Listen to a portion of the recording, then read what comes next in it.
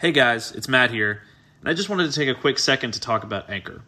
If you're looking to start a podcast and you haven't heard of Anchor, it's definitely the easiest way to make a podcast. Let me explain. It's free. There are creation tools that allow you to record and edit your podcast right from your phone or computer. They will distribute your podcast for you so it can be heard on Spotify, Apple Podcasts, and many more. And you can make money from your podcast with no minimum listenership. It's everything you need to make a podcast in one place. Download the free Anchor app or go to anchor.fm to get started today.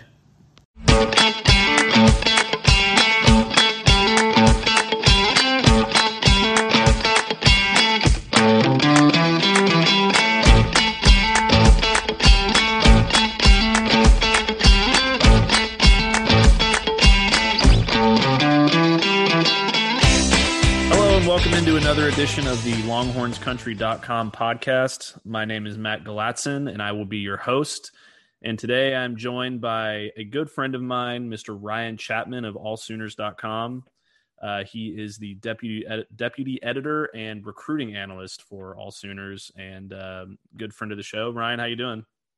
What's up, Matt? It's good to link up with you. It's been, since we were down hanging out at the Elite 11 down there in Texas, since we got to link up last.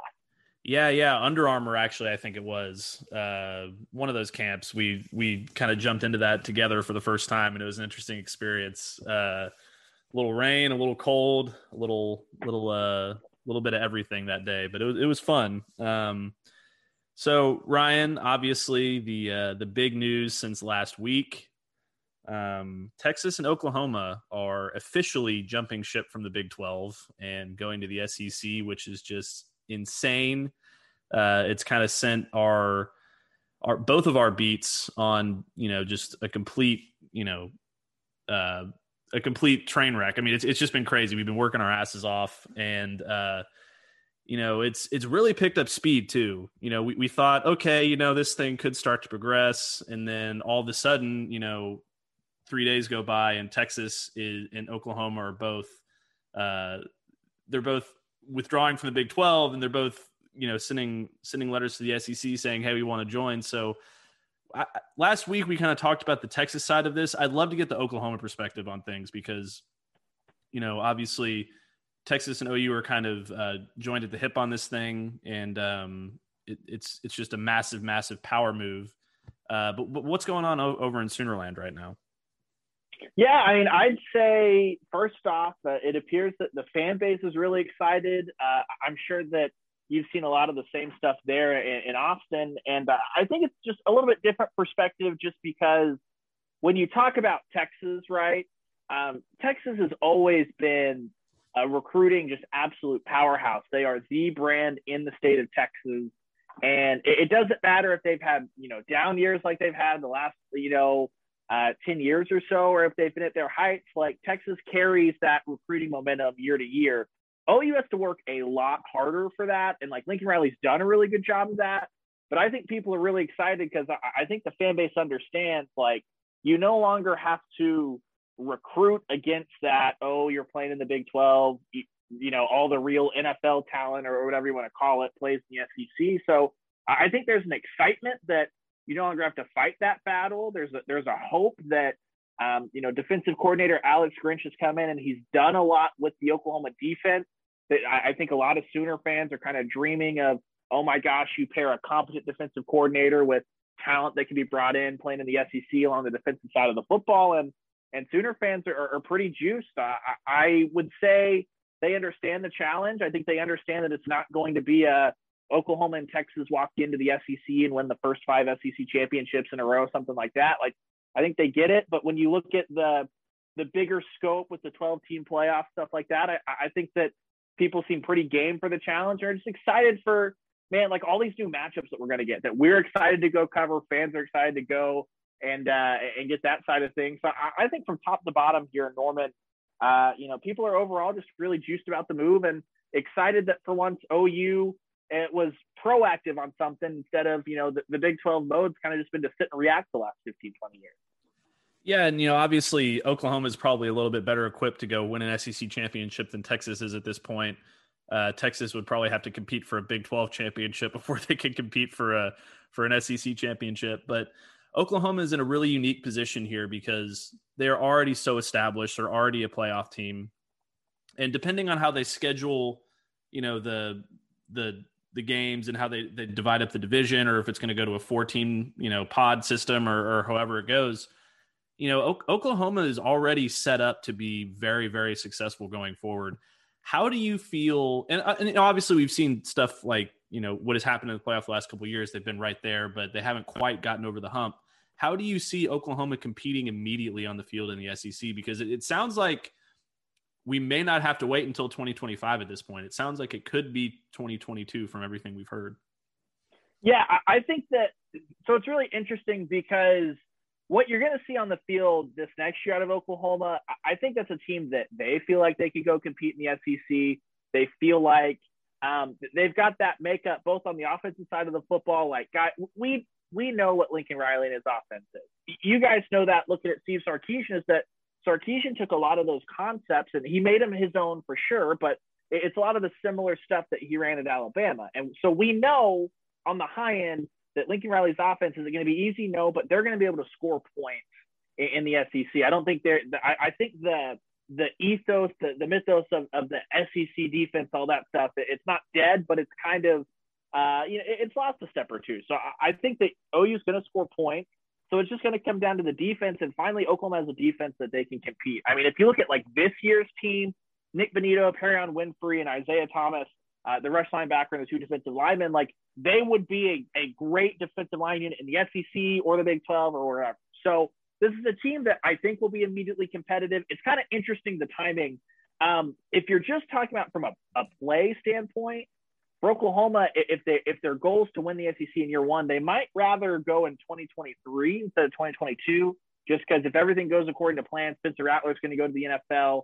You're going to lose a bunch of defensive talent along the line. You'd rather have that extra year to kind of rebuild. But I think it's a team that's well equipped to go in. I mean, Matt, I'm sure you've seen a lot of this. There's like PFF had Oklahoma power ranked as the number one team in the SEC theoretically this year. I don't know if I'd go that far to put them above Alabama, but another sportsbook came out with theoretical lines, and OU would have been favored against everyone except Alabama. I think that's right. Like, I think that anyone on the OU side who thinks they're going to come in and reel off 5 straight SEC championship games is probably a little diluted. I think anyone on the SEC side that comes in and thinks that Oklahoma is going to be a perennial 8-4 team just because they got curb stomped by maybe the best college football team we've ever seen at LSU and didn't have a defensive coordinator basically against Georgia in the Rose Bowl. Like, I think those people are just as diluted on that end as well. Yeah, so, obviously it's going to be tough for either school to come in. But one thing that has kind of separated the Big 12 and the SEC as far as recruiting goes is just that pitch of, hey, you get to play in the best conference in college football going to the SEC. And that has always kind of held back. Oklahoma hasn't had as much of a problem with it as Texas had, because Texas has had to compete in its own state with an SEC school with Texas A&M because of that moniker. They've lost out on a lot of those battles. Oklahoma has been a little bit better on the recruiting trail, but either way, Texas and Oklahoma still have the potential to be giant recruiting powers. How does this change to the SEC affect that? Because it seems like they're sleeping giants, and if they just had that little extra boost of, hey, we're in the SEC now, there's really no limit to what they can do. So can they come into the SEC and like immediately use that pitch and just, kind of dethrone A&M, who's been crushing on the recruiting trail the last couple of years, and dethrone some of these other schools, maybe not Alabama, but can they even take another level or go to another level on the recruiting front? Yeah, I think so. I think like starting at Texas, like I think we're going to see the state of Texas return to be the Longhorns' backyard once again, right? Like, because when you just look at, like, yeah, Jimbo Fisher has A&M in a good spot right now, but this is still a program that when's the last time Texas A&M was a national championship contender or relevant? Like 1939. You want to go on? Like, that's the thing. They've always been the noisy neighbors. And I think that we have, 15, 20 years of data of when Oklahoma, Texas, and Texas A&M were all in the same conference. Oklahoma and Texas, did they beat A&M every single year? No, it was more competitive than some of their other conference mates, but they beat their ass on the recruiting trail. And more times than not, it was A&M that was getting embarrassed between the white lines on Saturday. So I think that's big time. And that'll be the big thing for Texas. For Oklahoma, they've always had that uphill battle of, even when OU, Texas, and A&M are all in the same conference, like Texas is in the state of Texas, Oklahoma is not in the state of Texas. So it's going to be harder to pull those Texas kids. Like, I think that no one listening to that's going to be super confused by that. So OU's done a really nice job of, they've gone to the West Coast. They've made some inroads in Southern California. They've gone to the East Coast, to the DMV area. Shane Beamer was essential in Caleb Williams, now Derek Moore, guys like that come out of the Baltimore, DC area, stuff like that. And Mike Stoops, of all people, ironically, was really good down in South Florida, and OU's been able to kind of keep some of those inroads. So now, from an Oklahoma perspective, Texas is going to become that top dog again in Texas, and Oklahoma is going to be able to much easier. Like, can you imagine, Matt, going to the West Coast and saying, like, okay, yeah, you can go to USC, but you can come to Oklahoma, which a lot of your contemporaries have already done, and now you can come to Oklahoma and play in the SEC versus the Pac-12. Like, that's a no-brainer sell there. It makes it a little bit easier if a kid's wanting to leave California, going down to Florida, going down to Georgia, even where OU's tried to go the last couple of years to pull a guy or two. It's just going to make it that much easier, because these kids, they grow up hoping to play SEC football. Don't take that from me. One of our good friends, our colleague, John Garcia Jr., he's the recruiting director at Sports Illustrated All-American. He sat down with me at allsooners.com. I'll send you that link if you want to put it in the episode description or whatever. But we had a big conversation about why kids in the South, why the SEC resonates with them, and like how quickly this can happen. And John Garcia basically said overnight, Oklahoma and Texas are going to be able to put the SEC logo on all of their branding stuff in recruiting, send that out, and it's going to resonate immediately. So I don't think you can understate. Obviously, OU and Texas are going to get a massive payday going to the SEC. But just as important as that, they're going to get a huge boost in recruiting, and that's going to help just continue their momentum to continue to be competitive and try to ascend back to the top end of a conference as they make that jump to the SEC. Okay, so here's where I want to go next. And this is probably a conversation that could take 2 hours, but we're going to try and keep it to a few minutes, maybe 15 minutes or so. We'll see how it goes. But obviously this move, and I talked a little bit about it with John last week, but I kind of want to get into it deeper here. This move is going to kind of change everything we know about college sports. I feel like every conference, and this is just me, but I think every conference is going to be going, or at least trying to get to a 16-team structure as soon as possible, which would inevitably end up with, 4 4-team divisions in each of the 4 major conferences. Anyway, that's just the way I think it's going to go. So why don't we try to kind of go conference by conference, and we'll start with the SEC since that's where we're both going to be living now. How do you see that being structured in terms of those? Let's say they go with the 4-division structure. How do you see those 4 divisions being structured? Because there's any number of ways they could go. I mean, Alabama and Auburn are just kind of right there in the middle geographically. They could go, they could link up with Tennessee and Vanderbilt. They could go in a different direction. I mean, what's your feel on that? So I actually really liked, was it the first screenshot that came out by the SEC network, where basically that was the first time it started out that way, where you had basically your 4 pods, you had 2 quote unquote like major teams in each pod. So it was the OU, Texas, Missouri, Arkansas pod. It was LSU, A&M, I believe it was Vanderbilt, and someone else tossed into that. And then you had Alabama and Auburn in the same spot, and Georgia and Florida in the same spot. And then you can kind of just divvy up whoever else you want from there. I think that would probably be the best thing, because look, we saw by the, do we want to call it a measured reaction that the Aggie brass had last week, or do we want to call it the temper tantrum that Texas A&M tried to throw? Like, I think behind closed doors, they're going to want to say, look, if they move to the pod thing, we want it to be a 14-0 vote. That'll look good, or at least a 13-0 with A&M abstaining, whatever. we will promise not to put you in the pod with Oklahoma and Texas. You can play in the pod with LSU. That's your rival that they tried to create or whatever. So I think that's about right, because that, just from a pod standpoint, that gives you two strong teams in all four pods. Because I think once you move to a 12-team playoff, if you win your pod, you're essentially going to get a playoff spot. And then that gives them two other chances maybe. Like, I think it's not unrealistic if the Big 12 just goes away, that the SEC could have 6 teams in any given playoff if they feel like they have enough teams that are that good. So by putting just the 2 good teams in the pod, in each pod, you've got a winner. And then maybe if your second place team beat everyone else except for, say, OU and Texas, whoever wins. If Texas beats OU and then OU just curb stomps the rest of their schedule, Texas and OU are both going to be able to get in because of how that all is set up. So I think that makes the most sense. And I think if you're going to go 16 teams, I think you have to go pods just for scheduling, because there's the A&M example, Matt. I think that, so A&M's been in the SEC, for 9-10 years. They have not played Kentucky straight up in football, or at least in College Station, and they haven't hosted Georgia yet. Like, that's not fun. Whereas in the pod system, you at least host everyone every 4 years. You get to get real up close and personal with 3 other teams. Like, I think that's the way to go.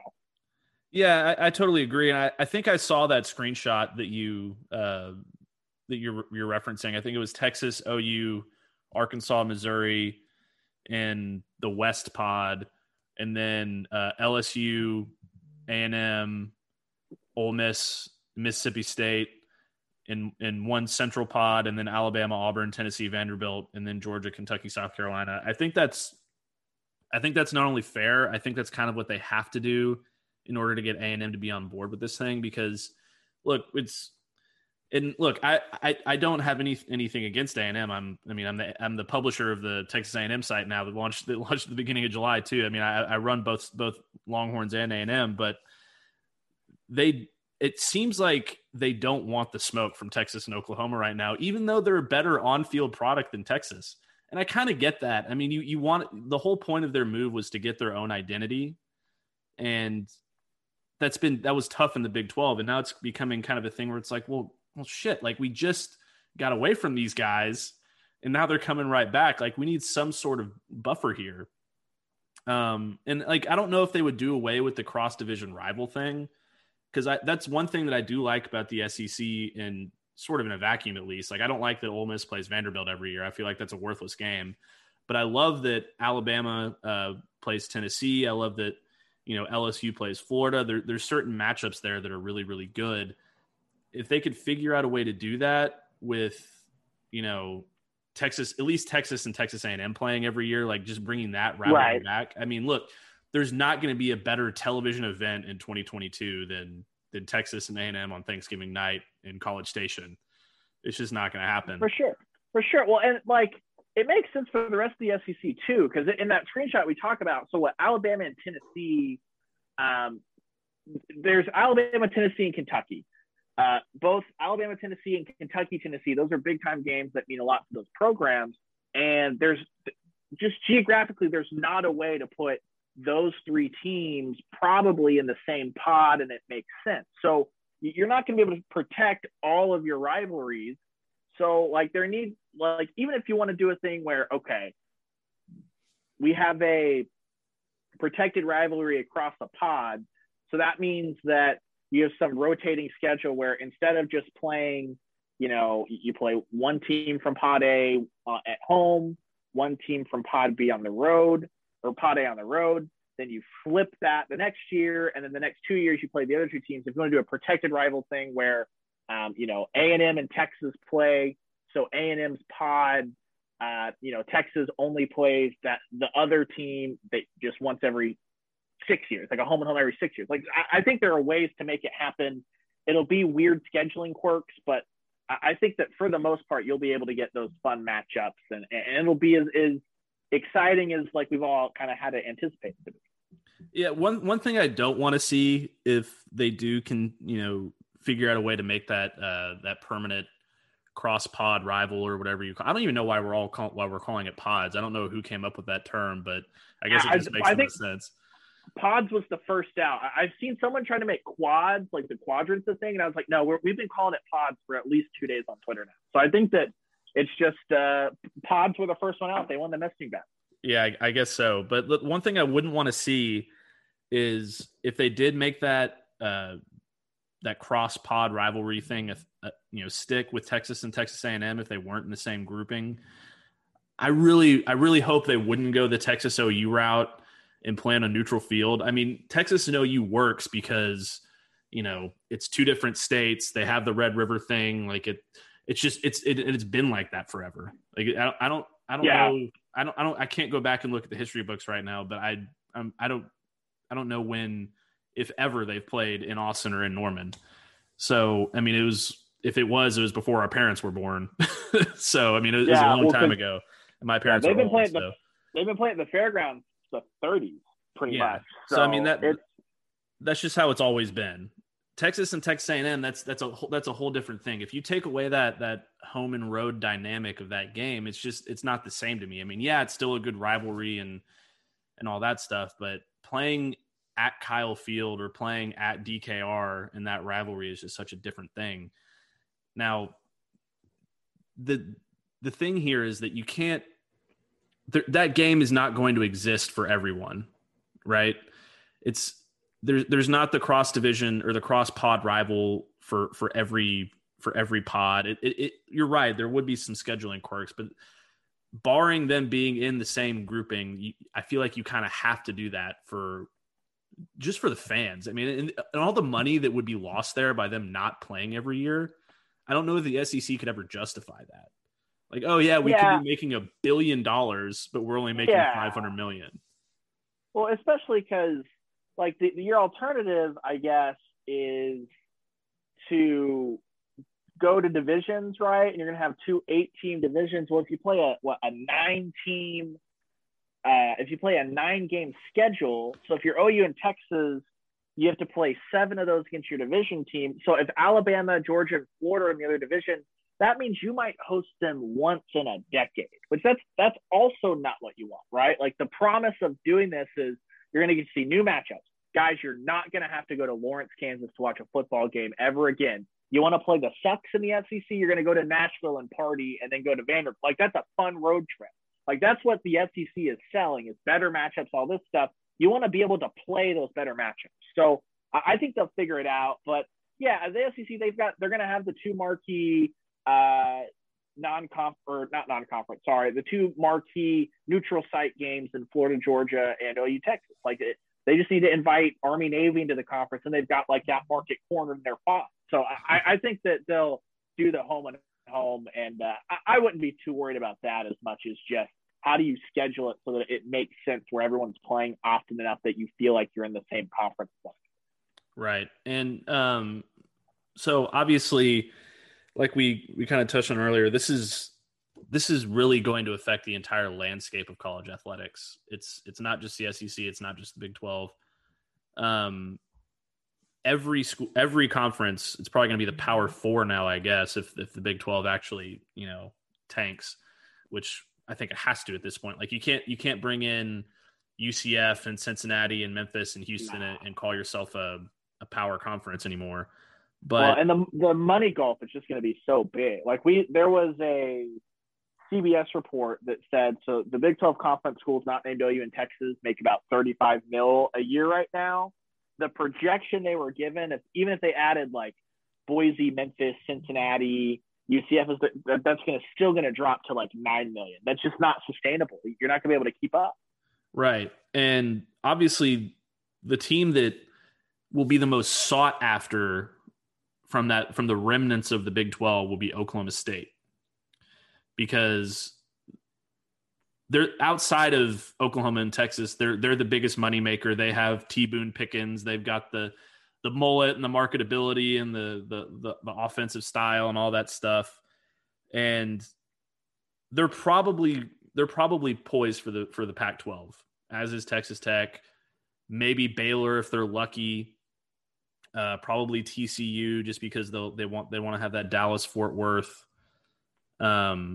market there. But before we get into how that conference might be structured, what's going to happen to Bedlam?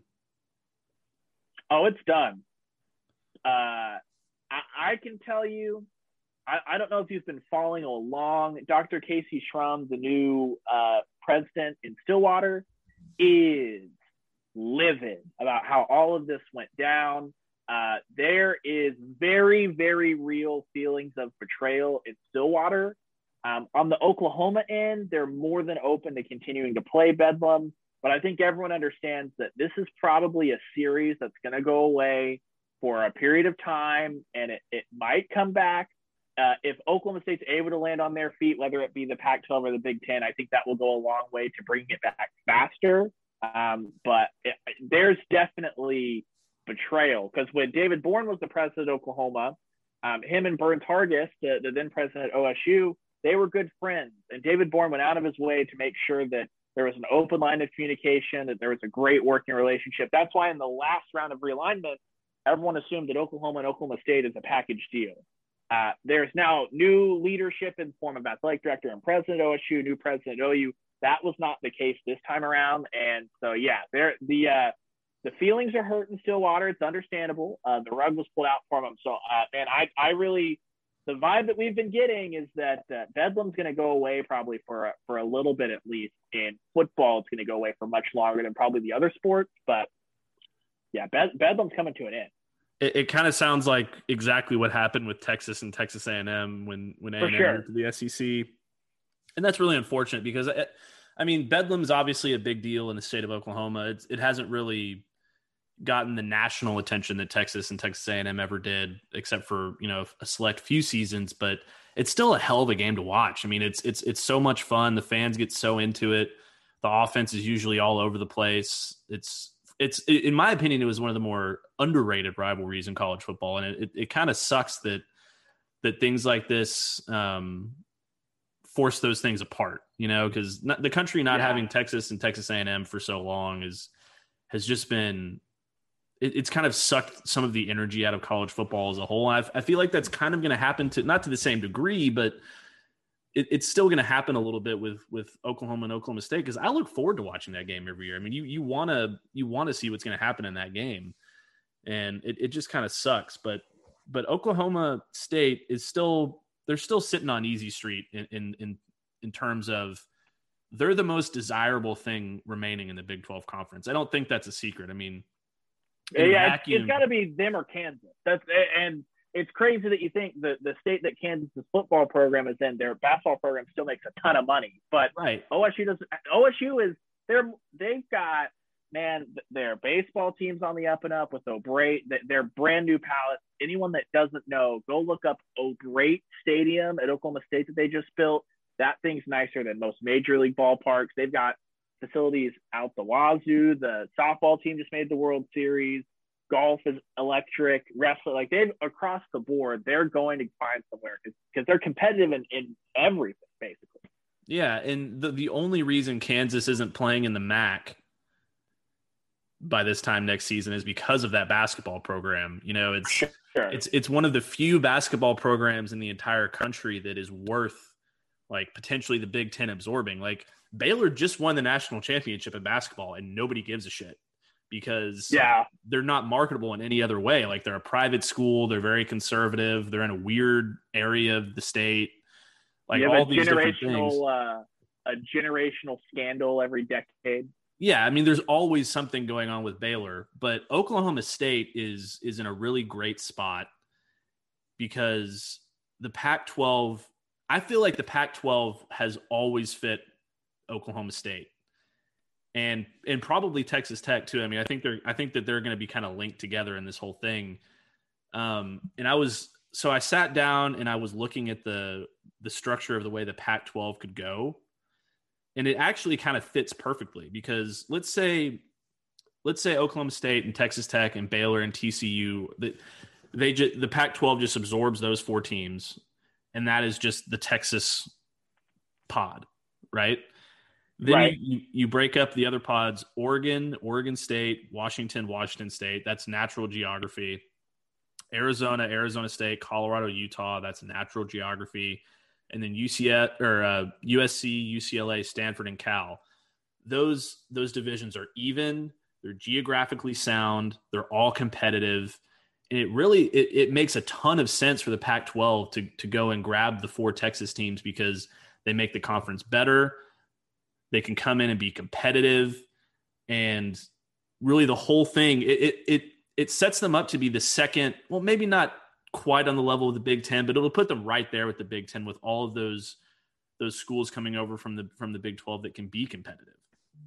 Yeah, and they're going to be well-rounded football, basketball, so the 2 sports there, you're going to have tons of stuff there.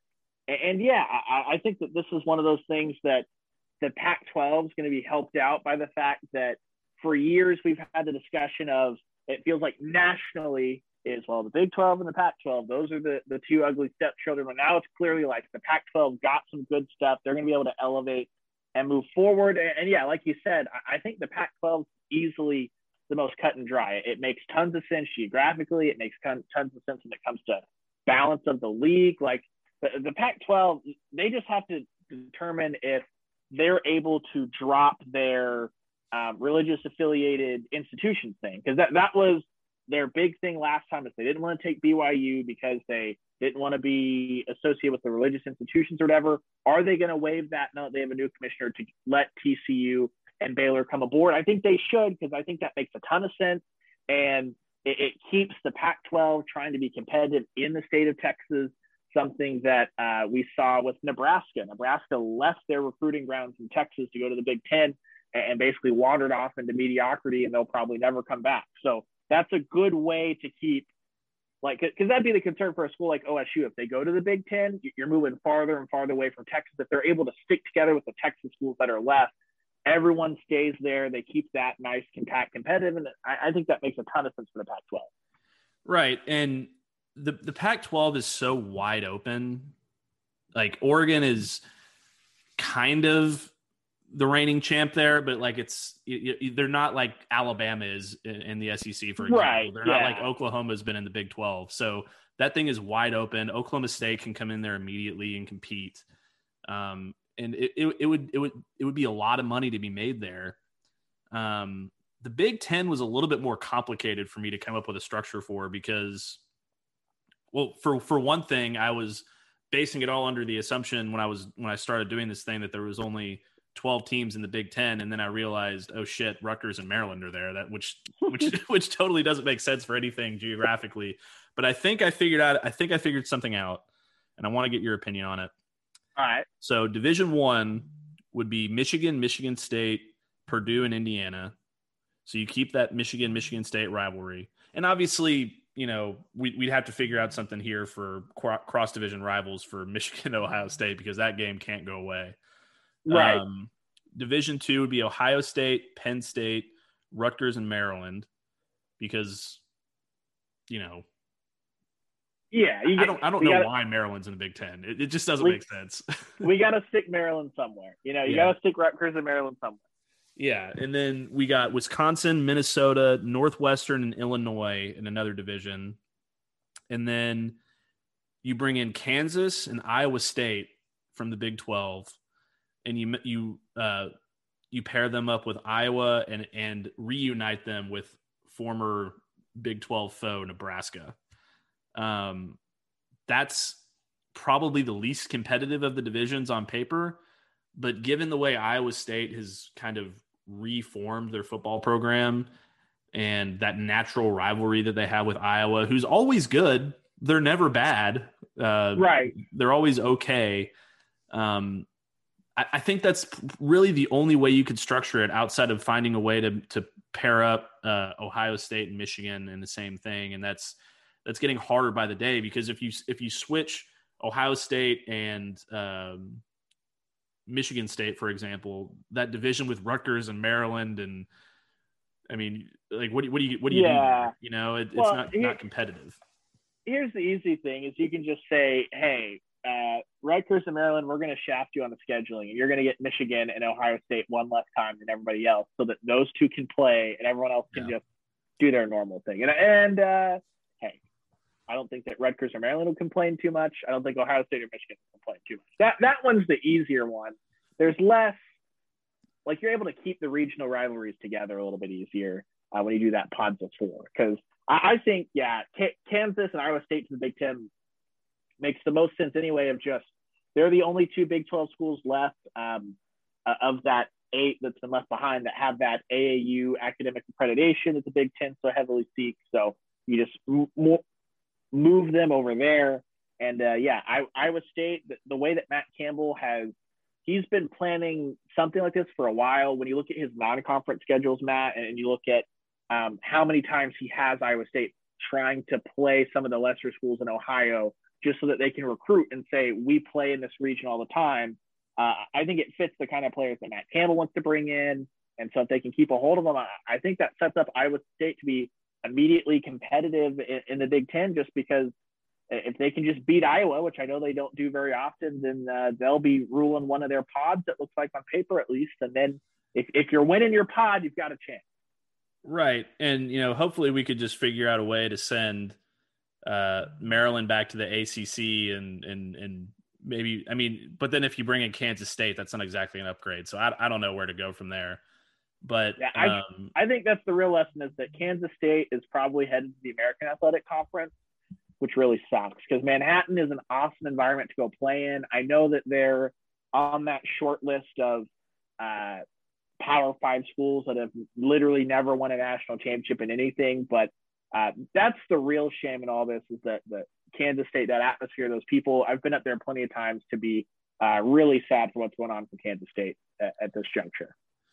Yeah, you really got to feel bad for them, man. They're probably even more so than Baylor. They're probably the one school that you just don't know what's going to happen with them. I honestly feel like they're going to go Group of 5 after this is all said and done. I don't see where else they could go.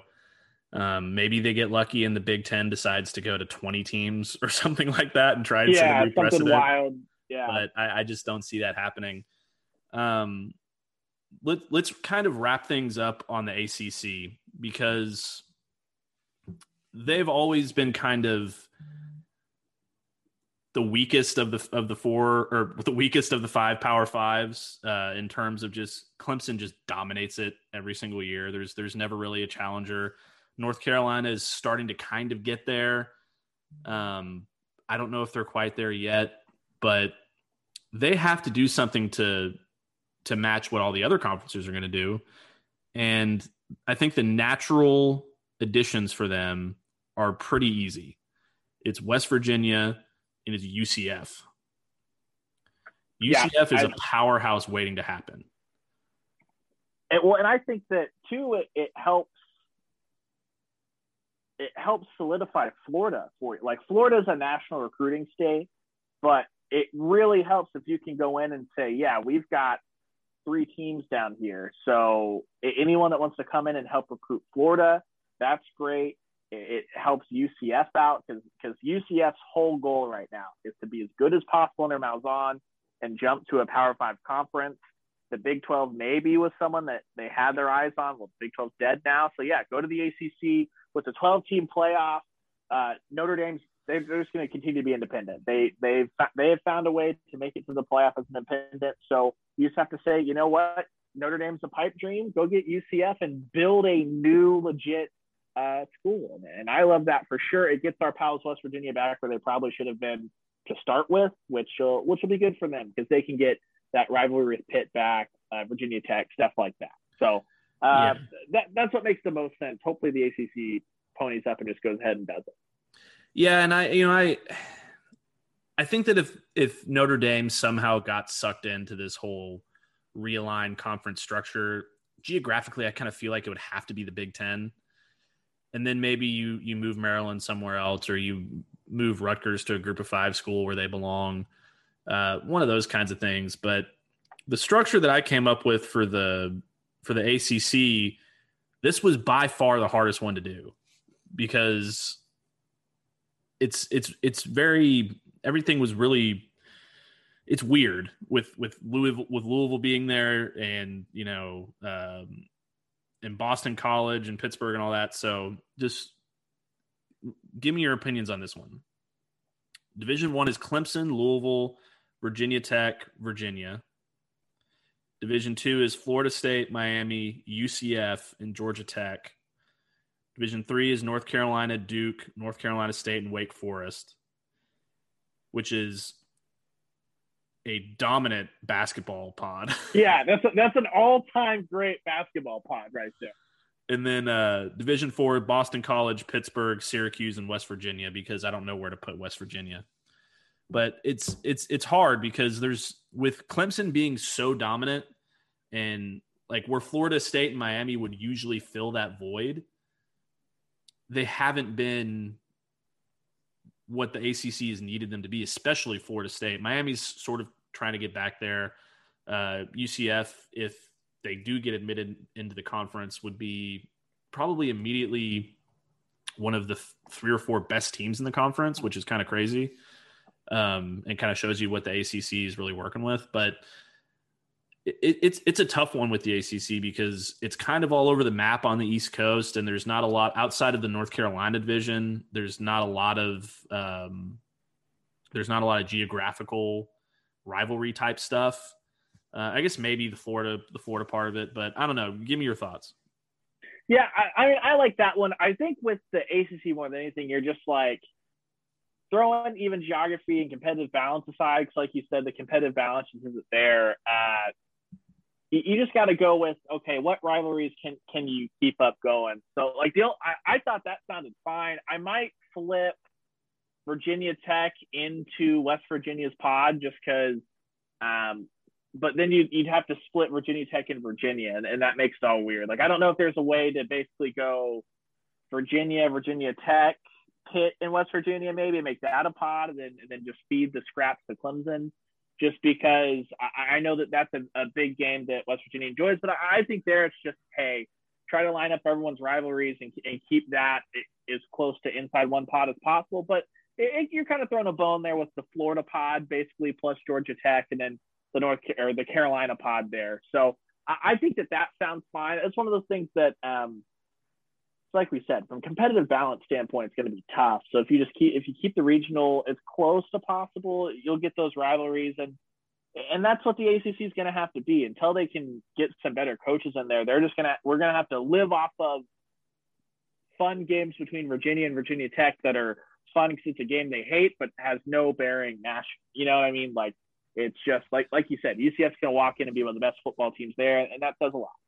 Yeah, I mean, the Virginia Tech rivalry or the Pittsburgh West Virginia stuff. I mean, that's kind of like the Egg Bowl with Ole Miss and Mississippi State. Like, it's always fun, and it's like it's fun to watch, and the people hate each other and all that stuff. But when it comes to national relevance, it just doesn't needle because those teams aren't competing for national titles now. And this is the thing that we'll close on. This 12-team playoff idea, with all these teams moving to 16-team conferences potentially, or however they're going to structure it, we don't know that yet. But we do know that the 12-team playoff thing is probably going to happen.